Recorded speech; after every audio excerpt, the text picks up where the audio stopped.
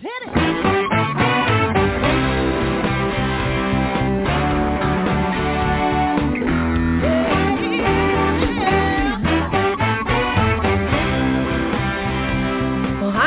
And welcome to Alzheimer Speaks Radio. I'm your host, Lori LeBay, and I'm so excited that you're joining us today.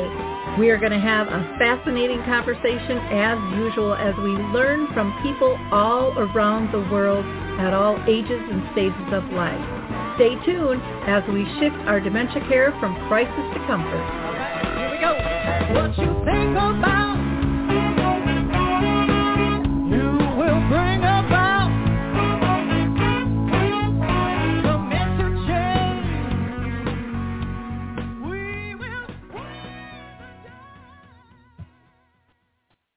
Well, hello, everyone, and welcome back to Alzheimer Speaks Radio. We're going to have a really interesting conversation today about caring for the caregivers. But before I introduce our guests, I always like to give a shout-out and welcome those who are new to our show. For those of you that this is your first time, Alzheimer Speaks is True Talk Radio. We're not just about sound news, or we're not just about sound bites, but truly sound news. We like to have real conversations with real people, big and small, all over the world. So if you're diagnosed, if you are caring for someone with dementia, an advocate, a researcher, or a professional in the industry, we would love to talk with you as well. Everyone is welcome. And the number today, because we are live, so if you have questions or comments, you can call in, is 323-870-4602. Let's see. I do want to give a shout out to Brookdale Senior Living of North Oaks. I facilitate a support group for them, connecting caregivers with others. We do that the last Wednesday of each month. That is meeting in person at this time from 10 to 11 a.m. at the Shoreview Community Center. And then Arthur's Senior Living and Senior Care, we do a memory cafe the second and fourth Wednesday of each month at 1 o'clock, and that is virtual, and people around the world are welcome to join that. And then this week, also on October 21st, I'm going to be doing an in-person presentation that is sponsored by the Waters of White Bear. And it's entitled Dementia Shifting from Crisis to Comfort. That'll be at 4 p.m. and masks are required. You can find out about all of these events at alzheimerspeaks.com. We also have a couple of international conferences that are coming up. One is the Plymouth International Virtual Dementia Conference. That's going to be held October 27th, November 3rd, and November 10th. That is free of charge. They're going to be talking about the challenges and solutions in a COVID world. And then also, let's see, on November 2nd, the dementia research charity Brace is doing a conference entitled Together for Dementia. And they've got people coming in from, again, all over the world with that one. There is a nominal fee. I think it's like $10 or $15 for that. But you, again, can find information by going to alzheimerspeaks.com, or you can just email me at radio@alzheimerspeaks as well. And then I do want to, of course, mention Dementia Map. We are getting new people and new companies and levels of support for you there. It is a free service, internet available 24/7, so check it out. And if you are a organization or an individual that has resources, products, or tools, we'd love you to join us. So again, just reach out to me on that. I would be more than glad to show you how it all works. And again, just go to dementiamap.com. We're going to hear from the footbar walker real quick, and we'll be right back with our guest. Introducing the life-changing footbar walker. I'm Peggy from Danville, Kentucky, and I'm 91 years old. The footbar walker revolutionized my care of George. The saving that I made from having to put him in a nursing home came to about $192,000. The foot bar walker opens and closes just like a standard walker. The only thing that is different is the top bar and the foot bar. Does that ever make a difference? Does someone you love use a walker? Do they struggle to get up from a seated position? Are you a caregiver dealing with physical pain and stress as you help your patient? The foot bar walker was designed to assist not only the patient, but also the caregiver. Patients have more control standing up, and no lifting from the caregiver is required. See how it works at thefootbarwalker.com. That's thefootbarwalker.com. Peggy, would you recommend the foot bar walker? Do I ever? I would not be in the health that I'm in today at this age had it not been for the foot bar walker. You know, I love that foot bar walker, and right now you can get a coupon code and save $50. So the full charge is only $199.99. This thing is amazing with this lever that comes down that the care partner can stand on, and a high top bar that the care partner just puts their hand on to hold, and then a person up to 350 pounds can actually pull themselves up. It is pretty amazing and lightweight, easy to use all over.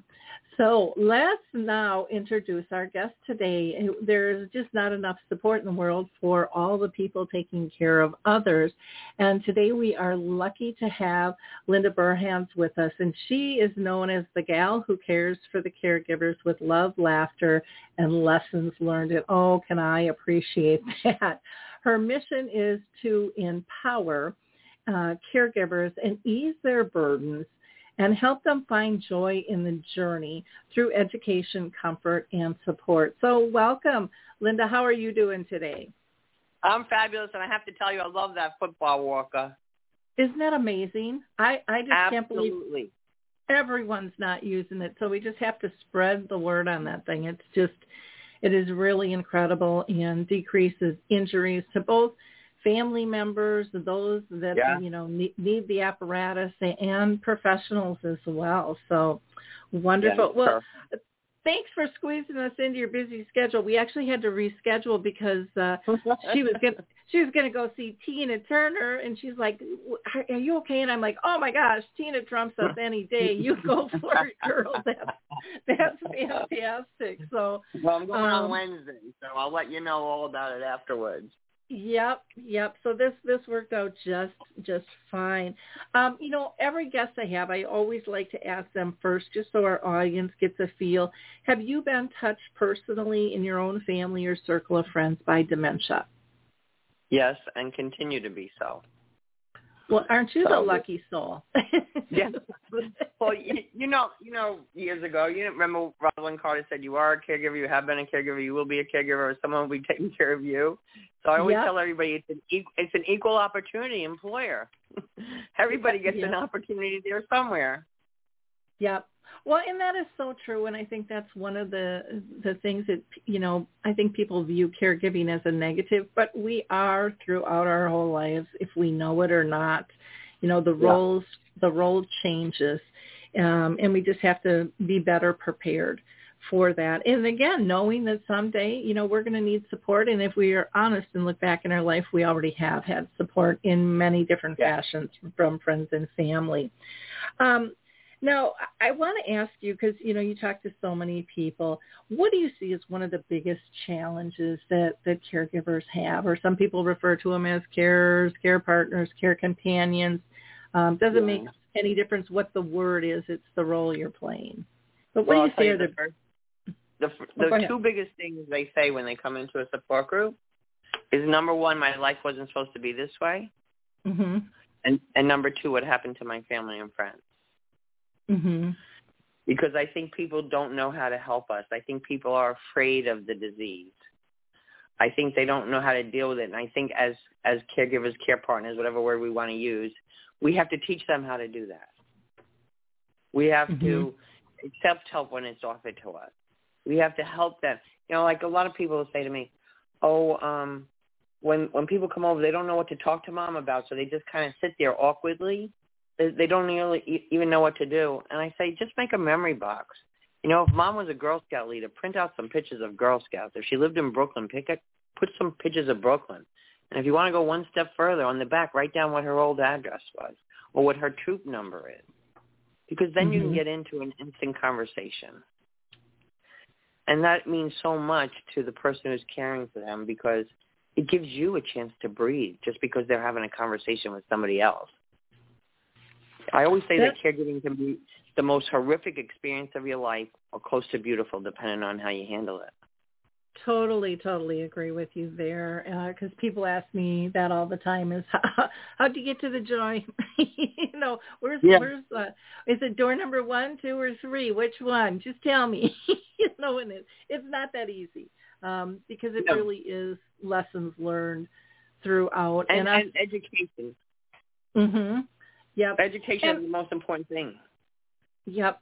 Well, and don't you think also being open to changing our delivery styles and our expectations, which I think is what we teach, through the education. But I think a lot of times, we're sold on a magic pill is supposed to fix it. If I just do this, it will be on track. And dementia, dementia is very fluid.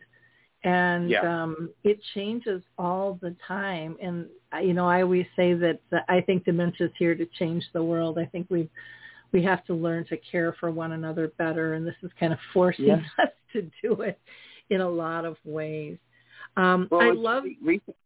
Recently, a caregiver said to me, dementia saved my marriage.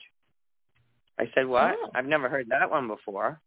Mm-hmm. She said, yeah, my husband was always go, go, go, go, go, even when we were on vacation, every minute, go, go, go, go. She goes, now he's like, hey, babe, what do you want to do? She said, it saved my marriage. Nice.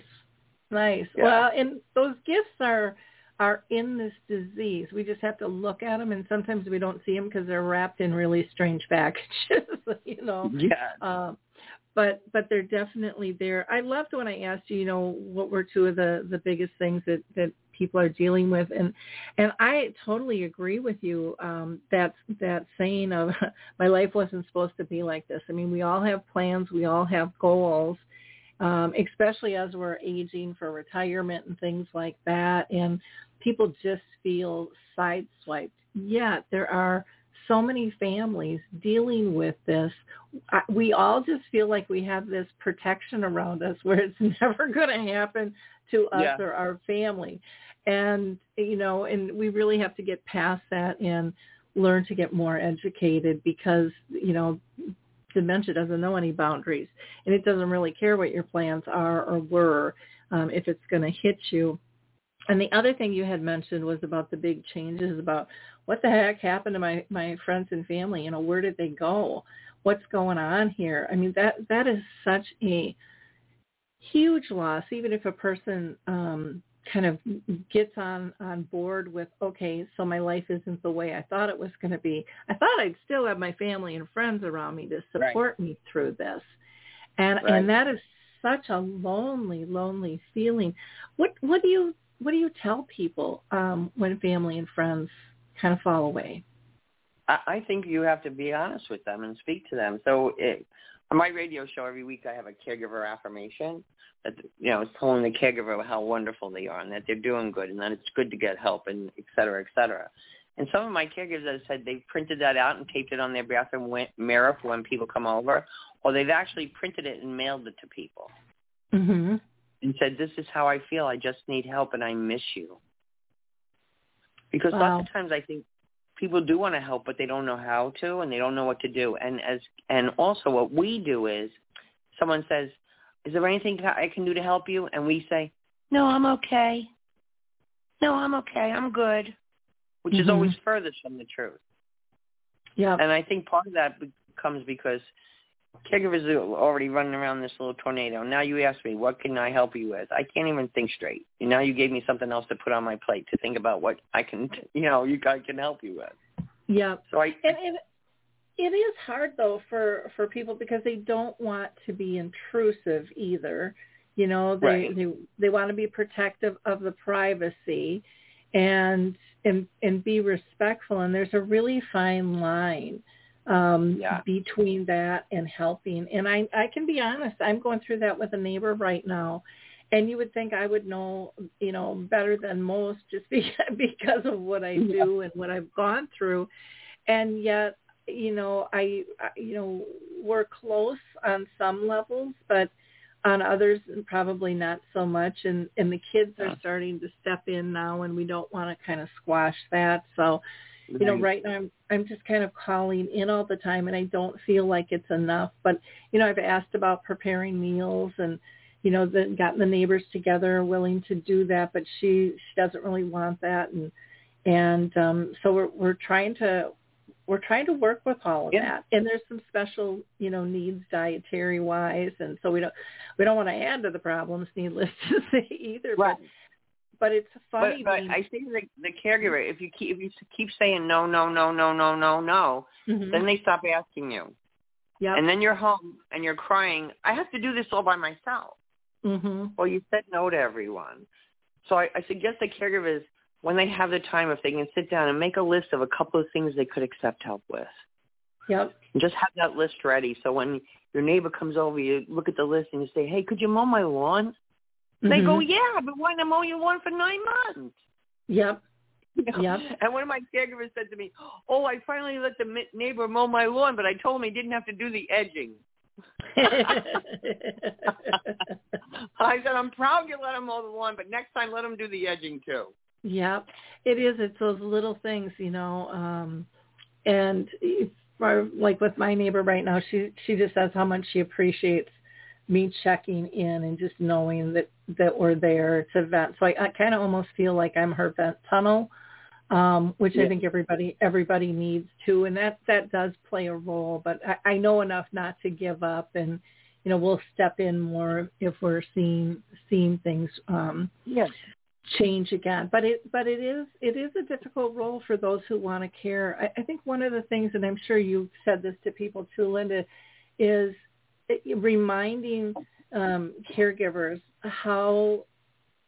what you get out of giving care, you know, and you're denying that to others who want to help. You know? Exactly. You know, after my mother passed away, I met a woman in the supermarket one day, and she said, "How you doing?" And I said, "I'm okay."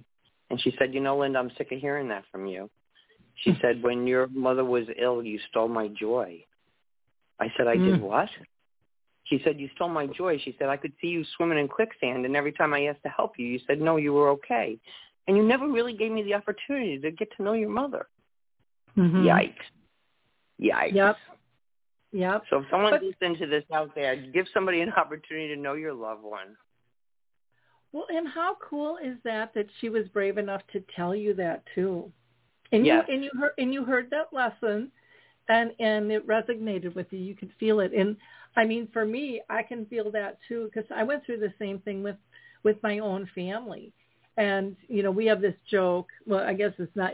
I look at it more as a joke than probably they do. But I was the main caregiver. And after my dad died, I was sharing stories. And my brother said, well, where'd you get all those stories? And I was there. That's what I said. And then I felt so bad because they weren't. And then what came next was, you know, well, you guys could have come around. Well, Laura, you're kind of a control freak. Oh, no. I'm very organized. You know, that's why I'm always kind of the leader of the pack when it comes to the fix-it person. And so we dug a little bit deeper on that, and they said, well, no, we really didn't feel like we could meet your expectations. And I sat back and I thought, yeah, I could see that. I could see, but then I told them too. I said, I'll take some responsibility, but I'm not taking it all, because you easily could have had this conversation with me before, and you chose not to. And what was even more interesting is even after we had this conversation, and my mom was still alive, and I was still caring for her, nothing changed. But you know, but then I, as a caregiver, had to let go in trying to, in my mind, fix them and have them step up, because I was losing a lot of energy and time and sleep worrying about that. And that's a difficult thing to do. Well, I tell you, know? I just came back from Maine, and I'm seeing the leaves and all the beautiful leaves on the trees and everything. And I'm watching some of the leaves begin to fall, and I'm thinking, we got to let it go. There's so much we got to let go, you know, because we try to take control, and you really can't. Yep. And there's innate expectations. And so, who's supposed to act this way and who should show up? We got to let it go.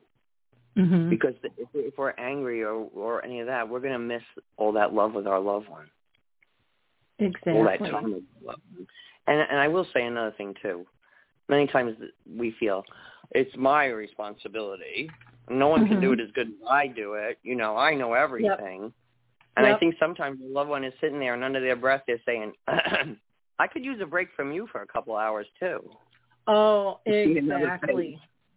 Exactly. My big joke is I finally figured out nobody really wants to spend 24/7 with me, no matter how great I think I am, and that, diversity is the spice of life. And even though people do things different, that makes their relationship. And as long as it's not a harmful relationship, let them in. Let them in. Let them be responsible and be thankful for what they can provide. And instead of, what they're not in your eyes providing, let them have their relationships. And that was something I didn't do as well as I wish I would have. But I tried to do better once I learned that lesson as well. Because when you know better, you do better. Exactly. Now, Linda, you mentioned you've got your radio show, but you do a lot of other things for people. You want to talk about some of the other programs that you have? I do online support groups, and I do journaling workshops, and I do conferences, and now I have a big conference coming up. It's November 2nd, 3rd, and 4th. It's virtual for caregivers. It's 3 days, 18 hours of presentations. I want to bring as much information to the caregivers as I can. And the good part about it, this is a good thing about virtual and everything, is even if you can't make it then, if you register for the conference, you'll be privy to all the recordings of all the different speakers. Mm-hmm. And each day at lunchtime, one day we're going to have yoga, one day we're going to have meditation, another day we're going to have emotional freedom technique. So it's a whole variety of different things. I just feel that the more education the caregivers can have, they feel less alone, and they just know how to do a better job for their loved one and for themselves. Exactly. Now, in your support groups, I would imagine, that people share. That's kind of what they're all about. What kinds of things do you hear from caregivers in your support group about the group itself? What do they like? What do they get out of a group? When we were still doing support groups live, it was right near the end when we were still doing it live, one day a woman walked in and she said, "My doctor said I need a support group." So we all kind of giggled, and everybody's always very welcoming. And she said to me, what do you do here? And I said, we share resources and a shoulder and tips. And she goes, "Give me a tip." I said, "Excuse me?" She goes, "Give me a tip." I said, "All right." I said, "I'm going to give you a tip. I don't know if it's appropriate for you, but here's my tip. If your loved one has to go to the doctor's on Friday, don't tell them on Monday. Because, they're going to be asking you every single day." She said, "Oh, my goodness, my husband was up last night at 3:30 in the morning, all dressed, ready to go to the doctor's." She slapped the table and said, "I think I'm going to like this group." Well, yeah, because in the past, we always gave people time, and notice about things like that, but that is not a good thing. Oh, my gosh, we went through that with my mom, too. It was just, and she would get so anxious, even when she wanted to go, like she was big on getting her, annual mammogram and going to the dentist and things. And those were her ideas, is that scheduled, and yet she would get so anxious about it. So we schedule it. But yeah, that's a great that little tip could make a whole difference in your entire week. Just knowing little things. And those are the things that happen in support groups. I learn stuff new all the time. This is what I tried. This is what I did. And that's another thing too. I do a Tuesday tip every Tuesday on Facebook and YouTube. I've been doing it for, for over 2 years now. Because it's a short tip, it's like 2 to 5 minutes. Caregivers don't have a lot of time to be listening to radio shows and conferences and everything. That's why, luckily, they can listen to everything on demand whenever they want. But a short tip can make so much difference. Oh, so much exactly. different. Well, and even when, she said, what do you do here? And everyone laughed. It's like, because everyone said the same dang thing when they walked in the door. What am I going to get out of this? And I know for myself, I kind of fell into a support group. I was told I should go, and I just thought, I have no time. I have no time for a support group. So I went kind of by accident. I was going to go hear a peer speak. And then the nerve of him, he got sick and he wasn't even there. And so here goodness. So here I am with that mindset of, here I am in a support group I don't even need. What and I can't really get out because that would be rude. And it was the best thing that happened to me. And I'll never forget this question. She, the facilitator, asked all of us, what is the one thing you miss? And I broke down sobbing, going to hug, because my mom couldn't hug me anymore. And I'm thinking, okay, I'll be back. I'll be back. I mean, and it just opened up a door to a whole nother world. But, peers are so important. And, your friends that you have, prior to disease is one thing, but friends that actually understand the disease can help you on a whole nother level. So don't be as dumb as I was and as cocky as I was, thinking that there wasn't time, because those meetings fill you back up and they give you hope, and you're not alone. I mean, there's just so many things you'll get out of that group, and it happens organically. You don't have to work at it at all. It just happens. Yeah, well, I when I took care of my mother, I never even knew there were support groups, so if there were or whatever. But I didn't find out what respite care was until I was in my bereavement group. Yeah. Yeah. Oh, my goodness. And it's a confusing name, and people don't understand it.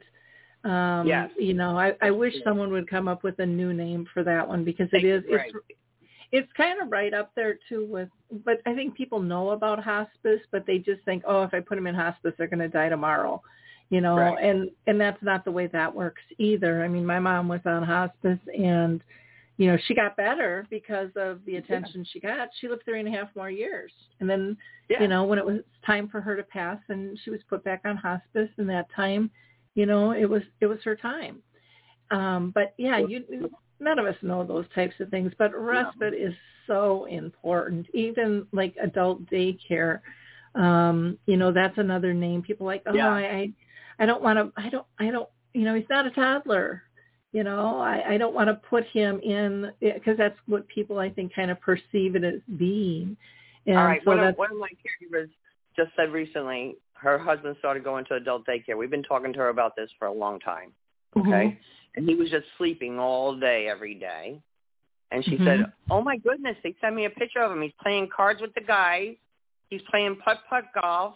She goes, I hadn't heard him laugh in a year. Yeah. Oh, my goodness.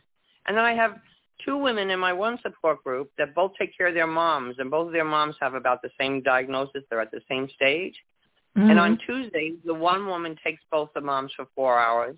On Thursday, the other woman takes both the moms for 4 hours. And on Fridays, they get together and they have lunch and go to the park. So each one gets 4 hours of time to themselves, and their loved one is enjoying more things that are going on. Oh, sweet. That's neat. And you do see people pair up like that. There's a gal, I don't know if you know her. She's down in Florida, because that's where you're at, correct? Yeah. Aren't you? Yeah. Okay, Joy Goodman.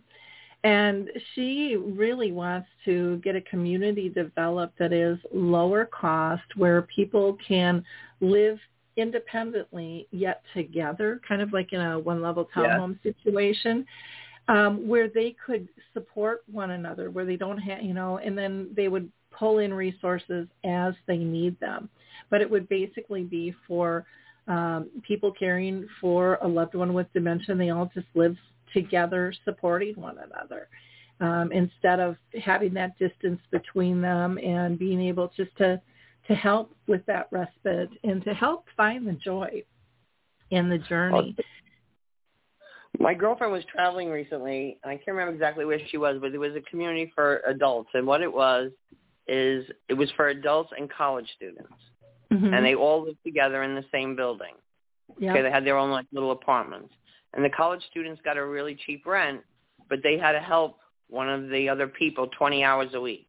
Yeah. Whether it was food shopping or entertainment or whatever. And you see, she said there's all these seniors walking around with football jerseys on. And he said it was just absolutely delightful. Oh, and we have to start thinking of some other alternatives. Exactly. I love that. I know there's a couple of communities that will have like interns, and they give them free housing, to live within the community, especially a lot of these small college towns. That would be something really easily to pull together there. Let's talk a little bit about finding purpose for a loved one. Mm-hmm. That's a big one. Mm-hmm. I think what happens is people come and they say, Mom is just sitting in the chair. Mom doesn't do anything. Well, first of all, you probably took everything away from Mom. Mm-hmm. Because I find out many times, for me to make the fruit salad, I can cut it in 10 minutes. It might take Mom a half hour. So we start doing it ourselves, and we kind of take stuff away from Mom. And then Mom doesn't have too much to do, or we don't know what Mom wants to do. So, for instance, my mom would say to me, Linda, is there anything I can do to help you? And I'd say, there's some laundry there if you would like to fold it. And she'd say, I don't want to do that. Mm-hmm. Okay. An hour later, anything I can do to help you? I said, there's some dishes. And I don't want to do that. Well, my mother was a legal secretary, and that was a big deal to her in the day. Mm-hmm. So I went to Staples and bought 500 envelopes and printed out 500 phony labels and 500 phony letters and just said, Mom, if you could fold these and put them in the envelopes and put the labels on for me, it would help me so much. And it took her like 5 nights watching Wheel of Fortune and Jeopardy to do it. But when she handed it to me, she was so proud that she helped me. Oh, absolutely. She was so proud. So another caregiver said to me, my mom just follows me around the house all day. She doesn't do anything. I don't know what to do. I said, could I come meet your mom? So I went and I met her mom. Her mom's 92. Her mom used to be a teacher. Uh-huh. So first we talked about all the rotten kids, and then we talked about how the teachers don't get paid enough money. Mm-hmm. And what we do now, every Monday we give Mom a poster board and tell her that next week the teachers are going to teach the kids about flowers. So, Mom, we need you to cut all the flowers out of these magazines and glue it on the poster board, and there can't be any white spots. Mm-hmm. And it takes her 2 hours a day, 5 days a week to do it. And she actually started bringing some of the poster boards to the school, and the kids started sending thank you notes. Oh, cool. So she feels she's still a teacher. Yep. I have. Let me tell you one other one. I have a woman who her mother was a seamstress. So we give her a huge jar filled with buttons and then all little containers to sort them. So sometimes she sorts them by color, sometimes by size, sometimes by shape. But then every now and then she picks up that one button and she's like, just like on the dress I made you in 2nd grade. And they have a conversation. Oh, so, yeah. You don't know what's going to trigger a conversation. What's going to, spark a memory. I love those ideas. Well, and I think the stigmas out there are still so strong about a person with dementia. So many people still think it's end stages, and they can't communicate. They're in a wheelchair. They're drooling. Blah blah blah, and they don't know. Some of these people are still driving. Some people, are still very active in that the disease hits different parts of the brains for different people. So somebody still might be able to read to children where another person can't read anymore.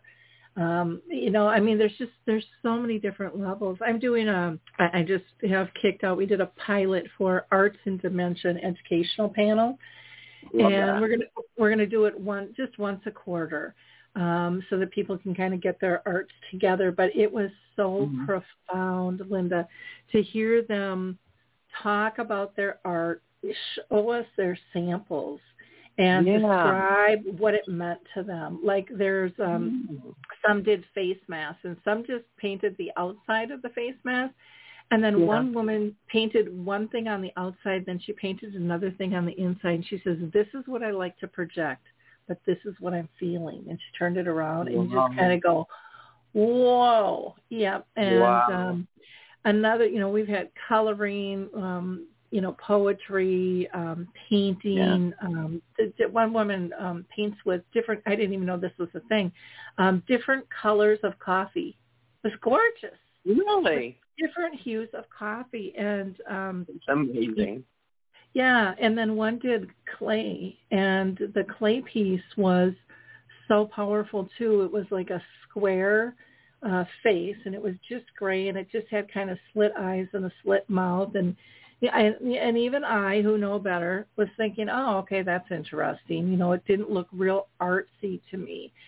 And then he started explaining this piece, and he took this cube that I thought was all gray, and he turned it to the side, and in the back it had blue and yellow and green just flowing out the back of the head. And then he said, now in the face, he says, I don't feel a lot of emotion. So that's why, my face is it's not showing any emotion. And he said, in the back side, he said, this is the flowing out of my memories that I can't control. And I mean, what a powerful, powerful presentation to know that, even for somebody like me who's been in this business, and been living with, my mom who had dementia, almost, going on closer to 40 years than not. I still didn't see that right away until he explained that. And then it just took my breath away on the beauty of it. And I can't wait for more people to talk about what they can do. Or you have like Daniel Potts' father who, they didn't know he was an artist until after the fact. And, a lot of people and what they're doing, they can find purpose in so many different ways if we let them. If we give them the tools and the opportunities to start, and if we stop judging what everything is supposed to be like. Well, one time a woman came, she was coming to my support group for a while, and her mom passed away. They come back.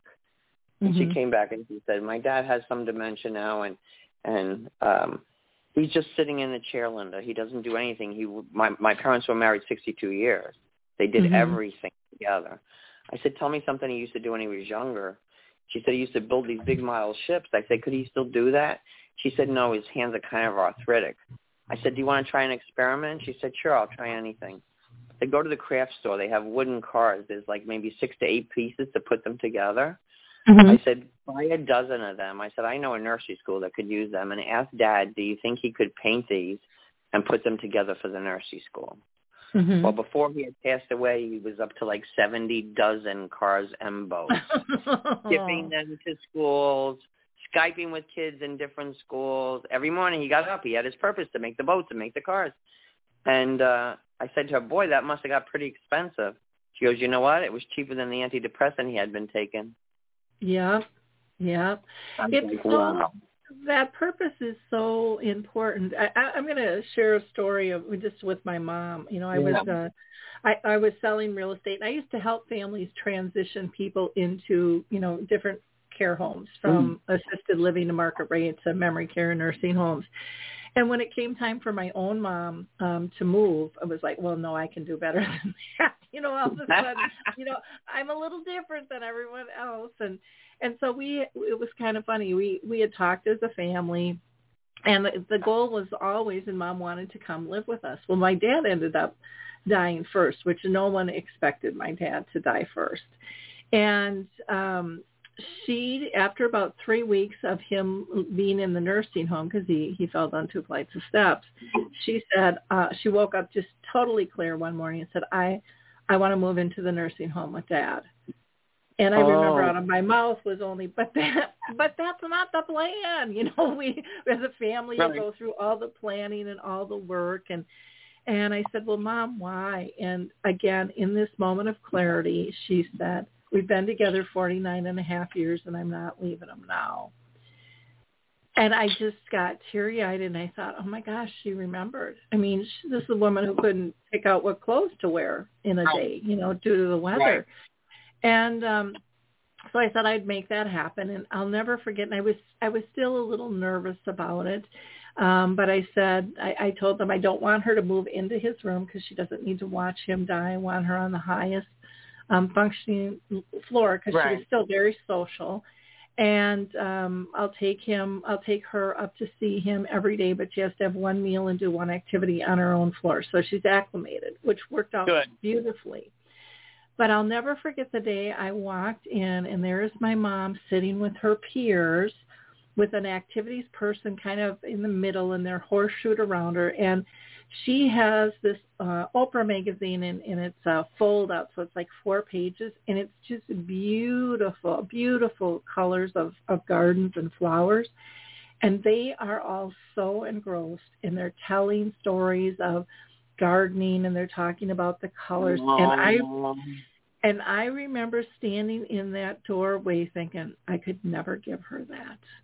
As a daughter, I couldn't give her what a peer group could. And so, I always encourage families to realize how important our friends are. It's important for people with dementia to have their peers as well. Very powerful. Very powerful. Plus, it took the scary out of where she was living because I understood the concept from a whole different angle once I literally saw how joyful she was in that moment, and how hard they work. And yet I know most families, say, I'm never going to move you there, but what happens is, so a caregiver, we have the big conversation, when is it time? And many times my caregivers will make the decision, and their loved one will go into a community, and their loved one is just doing fine. It's the caregiver that's having the issue. They go there, their loved one's dancing, they're doing different things. They're like, oh, hi, good to see you, bye. Yep. And I say to my caregivers, most of the time the decision is going to be much harder for you than it is going to be for them. Mm-hmm. Yeah. Nobody realizes that till it happens. Well, yeah, it's the it goes back to the letting go of what was and appreciating what is. And what for me, and for me, one of the big turning points for me was I had to get out of what the past was and what that routine was, and I had to start focusing on instead was my mom safe, happy, and pain-free. Then I looked at everything totally differently, and I could appreciate her joy. And, and when I could appreciate her joy, I felt joyful. Exactly. The burdens kind of rolled off. That was a big, big lesson. You kind of like say to yourself, I did good. Mm-hmm. I did good. Yep. And that's what we have to say to ourselves as caregivers. We have to appreciate what we do.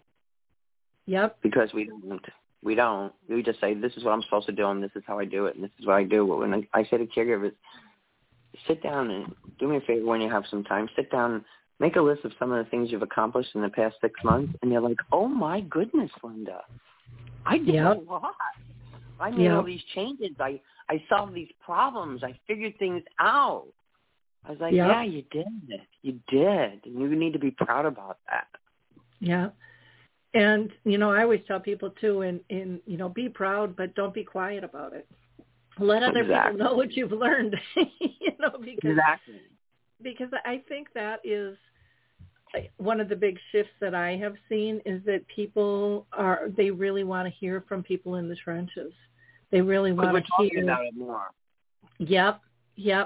And the medical and the academic models, some people really want those things. But to me, the people that I talk with, I would say 75 to 85% say, let me hear what others have tried. Because they know it wasn't just a theory per se, that it was actually, test-driven. and they understand that it may or it may not work for them, but it's another tool in their pocket. And typically it's practical and it's not as hard as they think. And I think sometimes go ahead. Sometimes I think just a fear is dispelled. So I can remember one time a woman came into a group and she just wept through most of the group.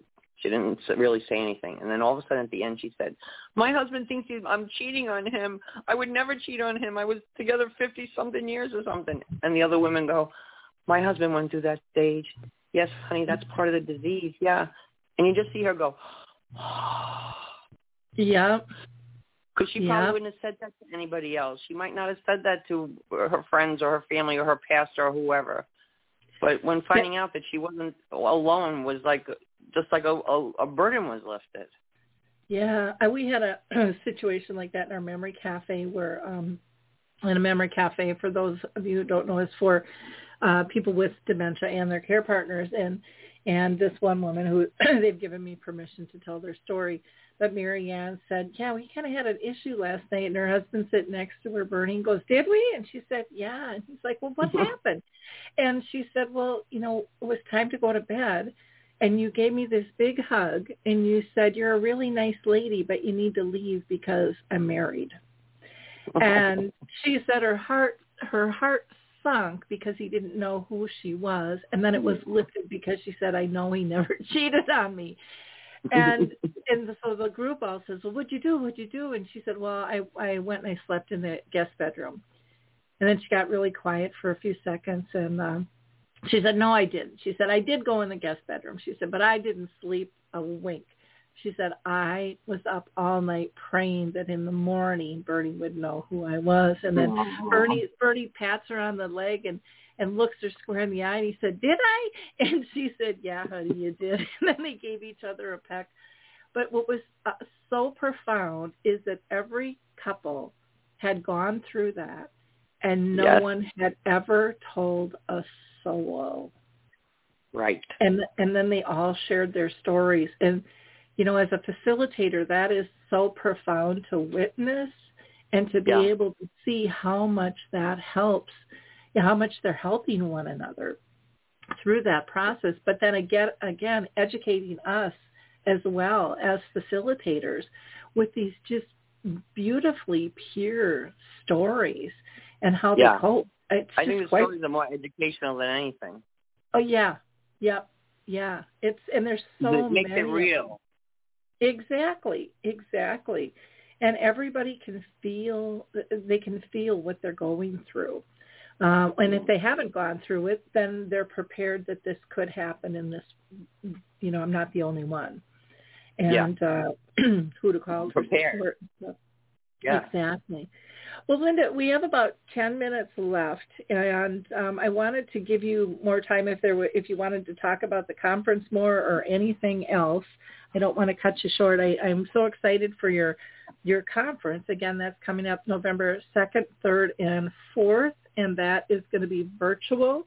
And if I'm not mistaken, that is free for people.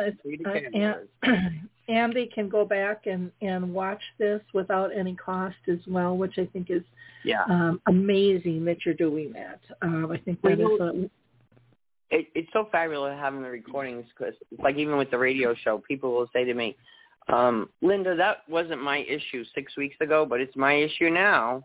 I need to hear that again. Or my sister needs to hear this. Or my husband needs to hear this. Yep. Or the kids need to hear it, And then they can present it whenever they want, though, when the time is right, and say, I'm having this issue. I would like you to listen to this. So that's what I love about having everything virtual and recordings. But I'm excited. We have Tam Cummings is our keynote speaker, and she's the author of Untangling Alzheimer's, and she's fabulous. Yeah, and then we have the Parkinson's Foundation. My part-time caring for my brother right now who has Parkinson's, so I've been getting a better education in Parkinson's. So we'll have the Parkinson's Foundation. We're also going to have A&E Corner. A&E Corner stands for Adaptable Equipment. And each day they're going to show us the latest and greatest new inventions for caregivers of things that can help them. Wonderful. And then we're going to have an attorney talking about just the legal basics for caregivers. We will have a conversation about mental health support and medical marijuana. We'll have Dr. Kate McCarty. You know Kate, right? Mm-hmm. Yep. And she'll do Survive to Thrive, partnering with dementia. And then we have Dr. David and Melissa Bernstein, who's going to talk about healthy engagement in the kitchen. And then we have DeLon Canterbury. He is a precision medicine pharmacist, and we're going to talk about how much too much medication we're taking these days and what we can do about that. Oh, that's a really important one that throws people for a loop. So well, they I'll tell don't. you, through his company, I was just genetically tested, and the test shows certain medications that I should never have in my entire life. Oh, interesting. Now my doctor has that because you know what happens with people that take the wrong medication or something that's bad. Yeah. And it also showed that I'm a fast burner. So certain medications, if they were given to me, I would need like double of a dose, or else it wouldn't be effective. So I think that's very interesting.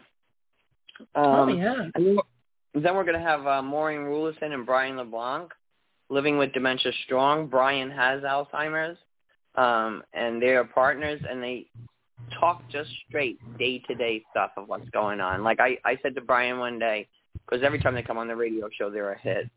And I said, Brian, what's something that really bothers you that people do? And he said, Maureen and I will just be standing around chatting, and people will come over and chat with us. Hi, how you doing? He goes, and then they lean into her ear and they whisper, how's he doing? He says, I'm not deaf. I have Alzheimer's. Yep. So true. He gives a lot of insightful things, so they'll be fabulous. And then we have Pastor Kurt Seatfeld, and he's going to talk about making your faith community dementia-friendly, which I think is wonderful. Really his organization actually was who I worked with to start the first dementia-friendly community in the U.S. with Wisconsin, was the Lutheran Home Association. Wow. Yeah, he's fabulous. I'm very, very happy. And then we have Seasons Hospice. They're going to talk about music therapy and legacy at the end of life. And we have Teresa Wilbanks with Sustainable Caregiving, and she's going to talk about navigating the caregiver river. And then Debbie Savage, Coping with Dementia, Steps for Becoming a Dementia-Friendly Community. And then Officer Joel Quattlebaum will talk about scams and how to keep your seniors safe. I think there's something there for everyone. And I hope they'll take advantage. It sounds great. One thing you might want to mention to him, and just even to your group, I did not know about this one, but it's on Dementia Map. It's called Careful. And Careful monitors can monitor everyone's accounts. So if someone is double paying a bill, or if they haven't paid a bill, or if there's unusual activity, you can get alerted. Yeah. You can get alerted, and it's the subscription fee is just nominal compared to the headaches that can occur. I just had a good friend who was in early stages with Alzheimer's, and she got caught by a scammer who asked her to bring $4,500 to Target to buy. Excuse me, my allergies are killing me. To buy credit cards. Gift cards, and then they told her to don't leave the store until you call us with the numbers on them. And Target saw what was happening, and then they stopped it. They refund everything and thank goodness. Yep, but it was so. What people need to understand is places like Careful and things can really, really help, or GrandPad, where people can't get scam calls in, but they can communicate outside. That experience devastated her so badly. She never really came back from that. She was so horrified and embarrassed. And one of her friends in my Kiwanis group, and she doesn't have dementia, was just scammed for $5,000. Oh, I mean, it happens too. Yep. I said the but other I have to day tell you about one of the latest scams I think is really important. This new one is so they call you up and they say they have a delivery. They'll be to your house in an hour, and then they come to your house with a big, huge bouquet of flowers and a bottle of wine, and they say it's a gift, but since they're delivering wine, they have to collect $3.40 charge for something or other, and it can only be on a credit card. So, somebody just sent me flowers and wine. I'll give you my credit card for $3.40. Oh, my gosh. And they're off and running. How scary is that one? It is. Well, I had it happen to me, and I didn't fall for it, but I was darn close. The showed up on my phone that XL Energy, that's my gas and electric, was calling me, and it wasn't them. And they said that they were going to turn my gas and electric off. And you just panic. And it's like, exactly.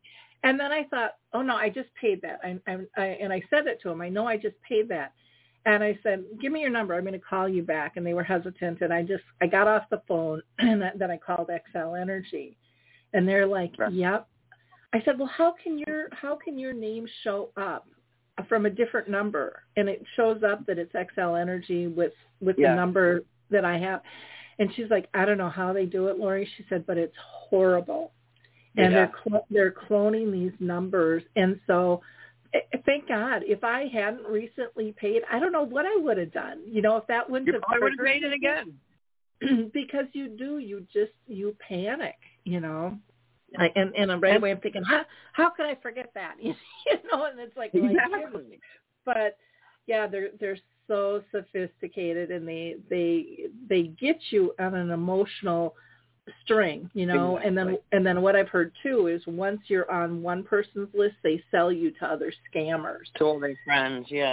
Fabulous. Oh.